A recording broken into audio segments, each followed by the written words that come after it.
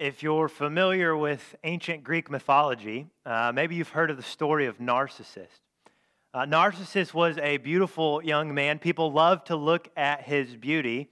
And when he was a young man, a seer or a fortune teller actually told his mom that as long as Narcissus never saw himself, never looked upon himself, he would have a long and happy life. Well, one day Narcissus was out in the woods walking, and he came across a pool of water, and he saw his reflection in the water. And he loved the reflection so much that he began to stare at himself, and he stared at himself so long that he actually wasted away because he never went and got food or water for himself. He wasted away because he just sat there looking at himself. How many of us waste away because we just look at ourselves? It's not a secret that pride is one of the most dangerous plagues for the human heart. After all, at the beginning of time, pride was the reason we fell away from God because we said we wanted to be like God. We wanted to be on the same level as God. Pride is one of the most dangerous plagues to the human heart. Pride will promise you everything, but will leave you with nothing. Last week, Shan started a new series called Finding Joy. And in Philippians chapter 1, we realized that joy is often found in community. There's a blessing to being together. There's camaraderie in having a purpose together. But as we will see today, we're going to continue talking about joy, and we're also going to continue talking about community and how pride is an enemy to community. And what we're going to see today is the how. If community is so important and being together is so important to our joy, then how do we get that community and how do we get to unity? And that's what Paul's going to talk about. And before we get to some of the more recognizable verses in Philippians chapter 2, we need to spend some time at the beginning. Philippians chapter 2, verse 1. Here's how he begins. He says, "Is there any encouragement from belonging to Christ? Is there any comfort from his love? Any fellowship together in the Spirit? Are your hearts tender and compassionate?" Paul begins this section of his letter by asking several questions. Is there encouragement from belonging to Christ? Is there comfort in his love? And do you have fellowship in his Spirit? These are important questions for each of us to remember and reflect on. But if we were to boil it all down into one question, essentially what Paul is asking us is, do you benefit from knowing Christ? And while this isn't the main push of his message, this is a worthwhile practice for each of us to reflect on and think about this week. Do we benefit from knowing Christ? Is there comfort from his love? Do we experience fellowship in his Spirit? Are we encouraged and has our hearts been transformed? But this is the question that he's asking. This is the question that he's framing. And as we continue to verse 2, we actually get to his main idea, to the thesis of what Paul wants us to understand. Here's how he continues. "Then," he says, "make me truly happy by agreeing wholeheartely with each other, loving one another, and working together with one mind and one purpose." All right, let's nerd out for just a little. Let's get down and nerdy for a little bit and break apart what Paul is actually saying. Paul is in the middle of an if-then statement. Maybe you're familiar with an if-then statement. They're common in entry-level logic courses and in different classes in schools. But essentially, an if-then statement is a conditional statement. It frames it with a hypothesis, if this, and then it concludes with a conclusion. Then this must be true. In other words, if this happens, then this happens. Let me give you some examples. I have my dog's tennis ball here.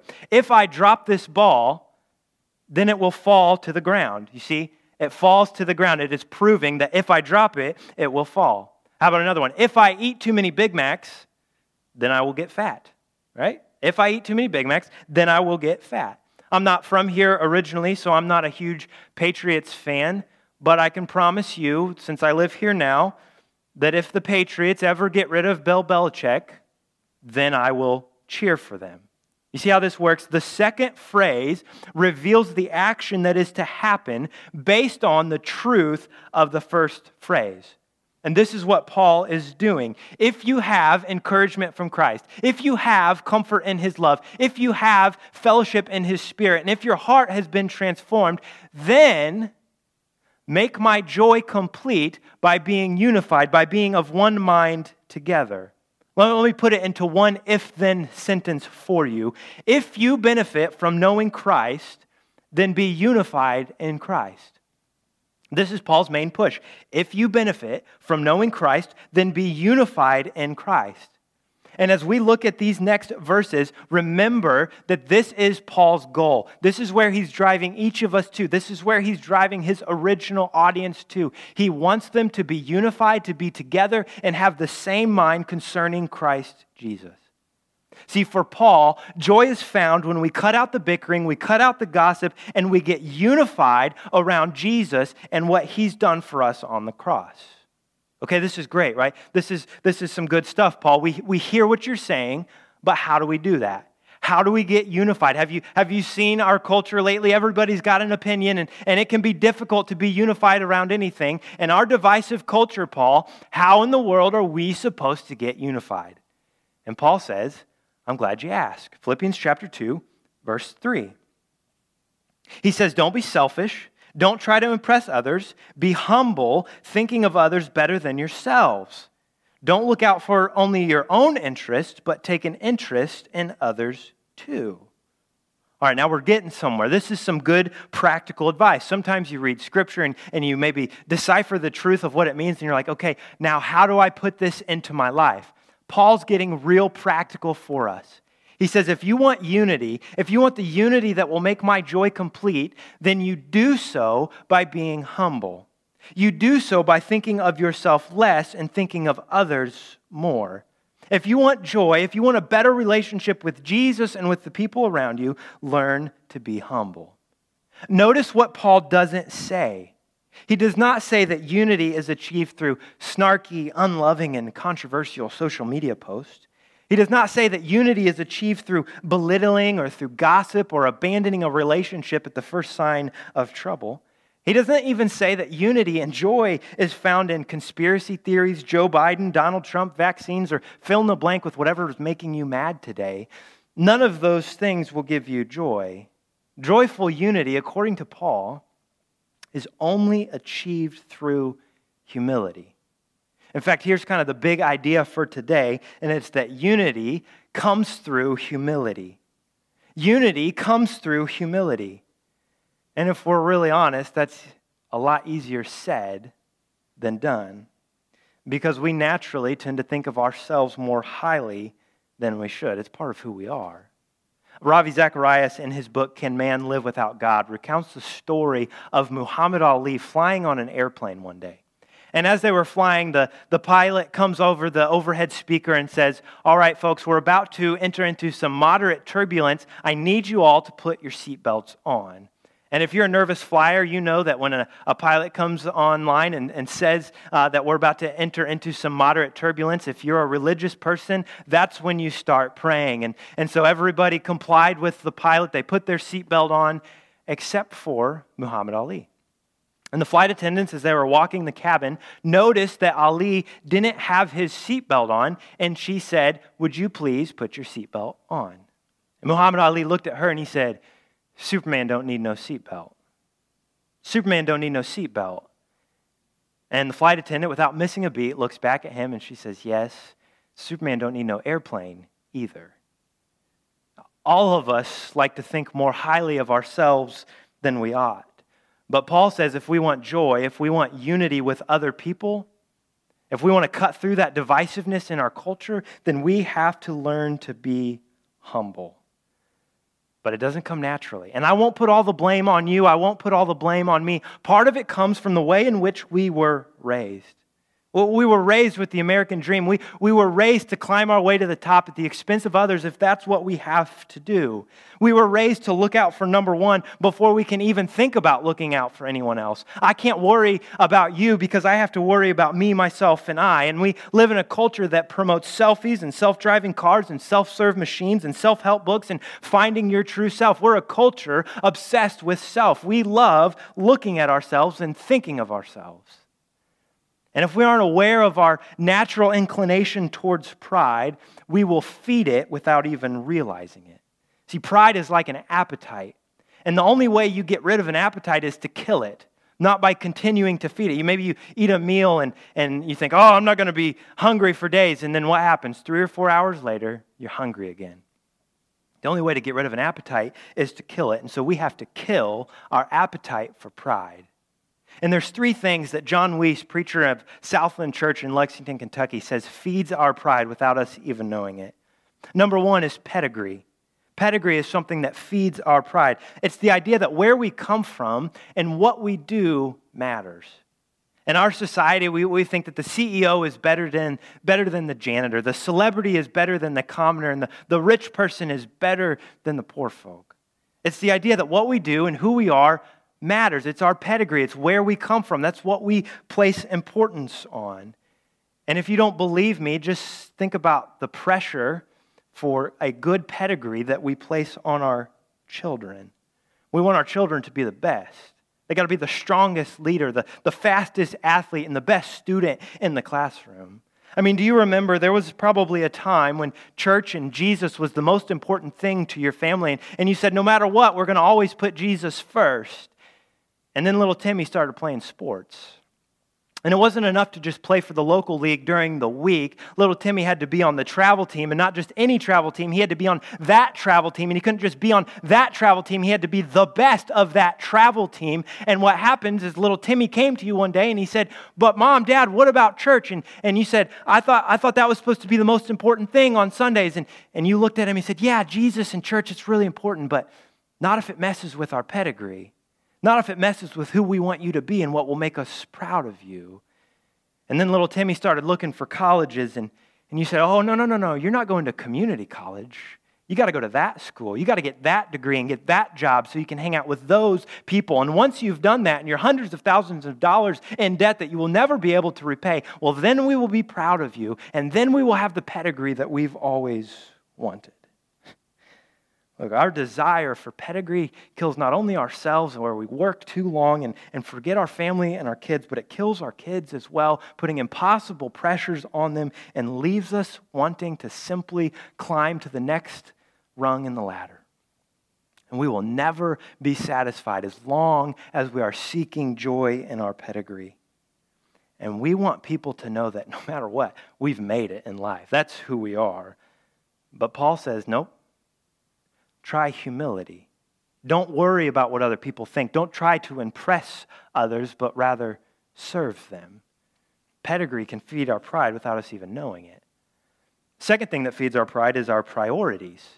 A priority is anything we place ultimate value on. And for a lot of us, our priorities are things, our stuff. Do you know that the average 5-year-old has over 250 toys, and the average 8-year-old now owns a cell phone? We love our stuff. We got to have the fancy house and the nice car and the good job. We got to have a vacation home, because if we have those things, then people will look at us and they'll say, man, I want that life someday. And we begin to tell ourselves that the more stuff we have, the more successful, the more powerful, the more rich, the more we have people's respect if we have more stuff, despite the fact that the average American household is $6,000 in credit card debt.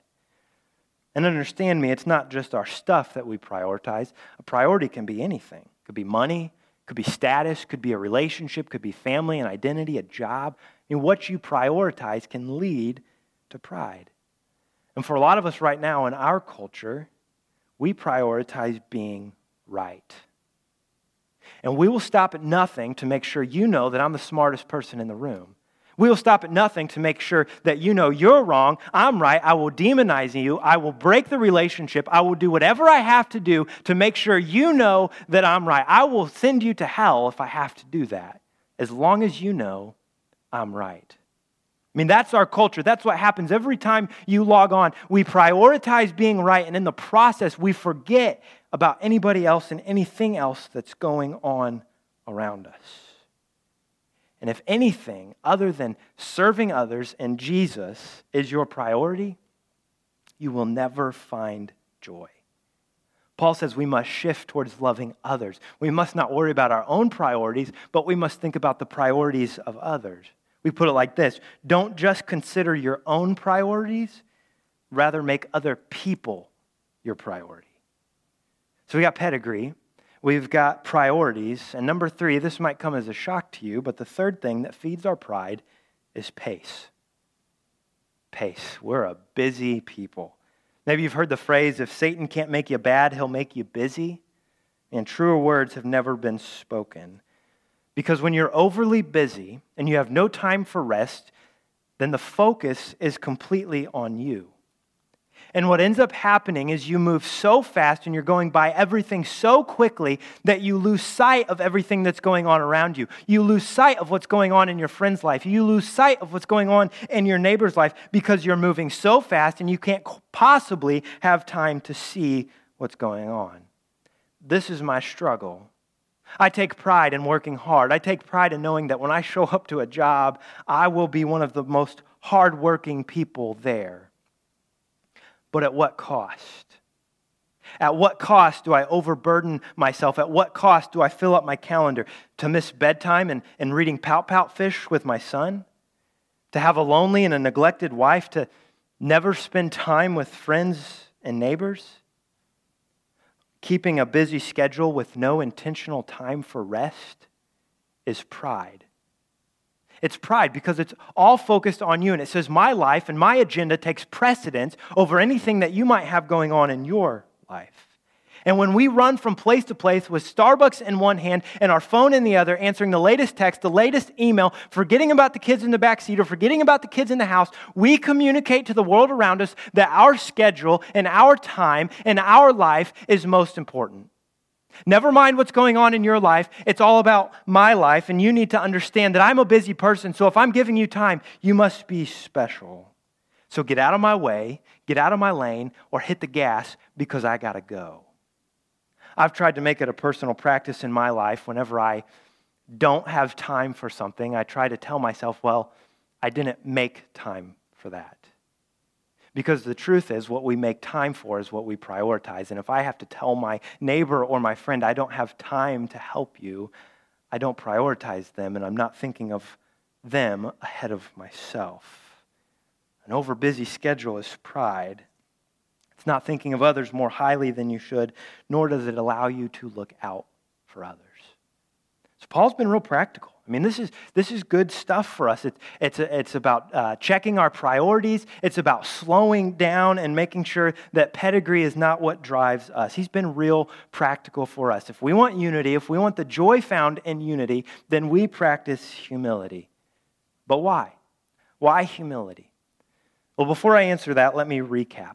So far in verse 1, Paul told us that if we benefit from Christ, there's that if again, if we benefit from Christ, then complete my joy through unity. Complete my joy with unity. And you do that, verses 3 and 4, through humility.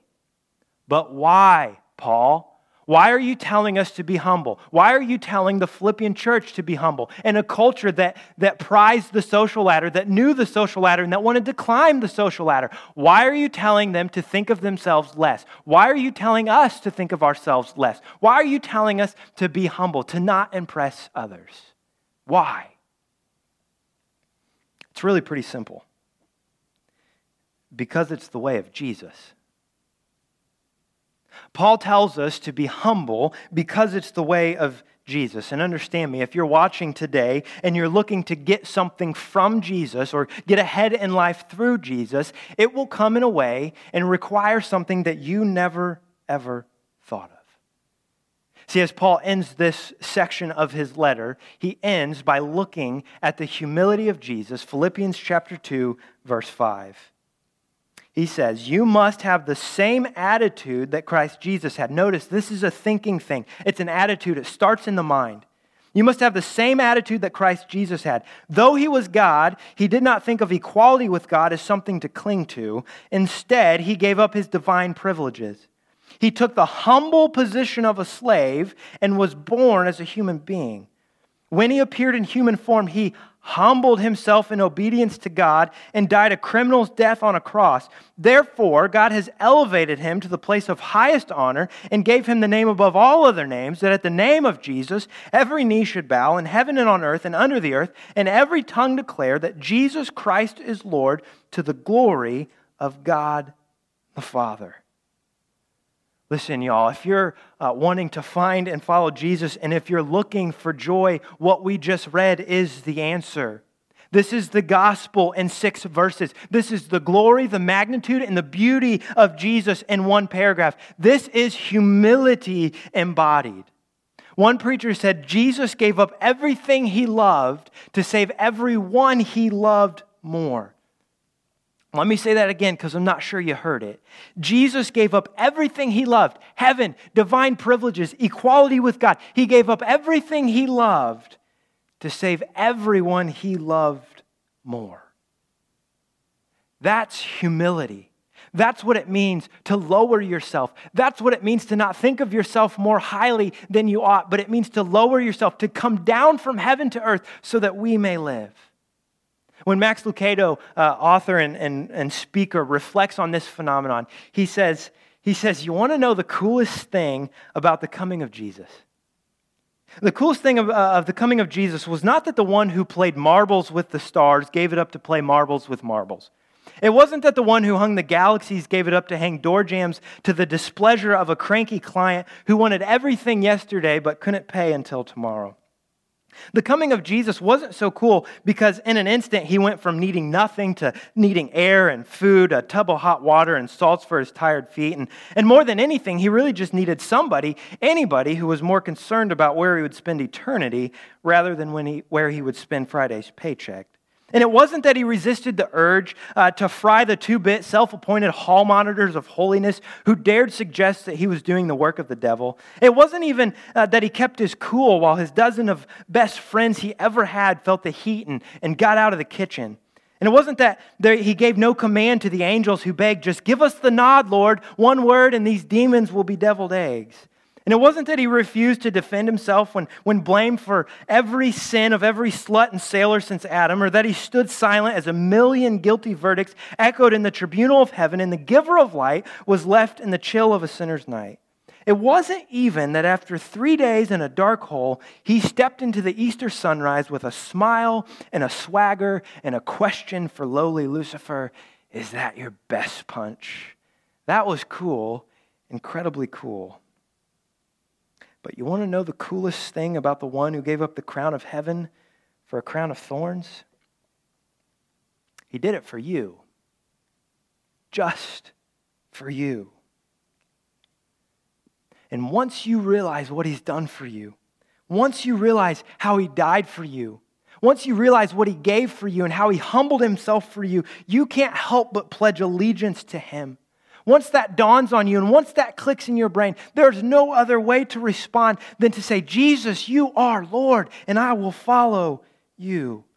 And when you make that decision, you don't become prideful, you become joyful. You don't become self-centered, you become selfless. Because that's what your leader and your God has done. And if that's what he's done for you and me, then that's what you and I do for those who don't yet know him. Why do we strive for humility? We strive for humility because it's the way of Jesus.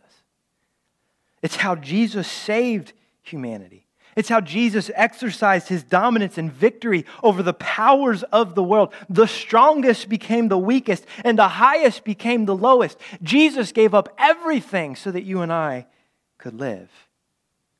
And it's our honor and our goal to imitate and reflect that same kind of love and humility to the world. That's where joy is found. It's found in imitating the humility of Christ.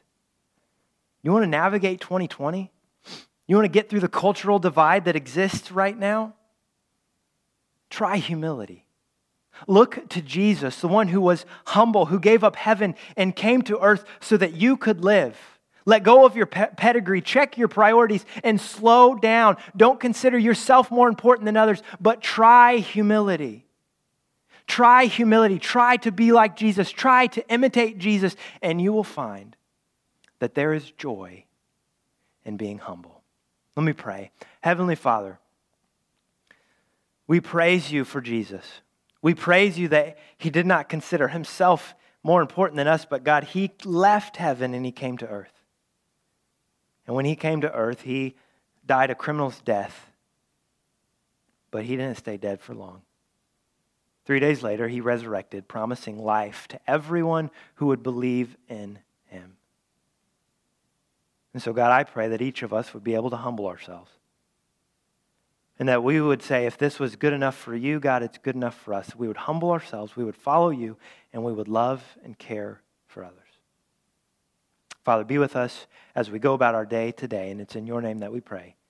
Amen.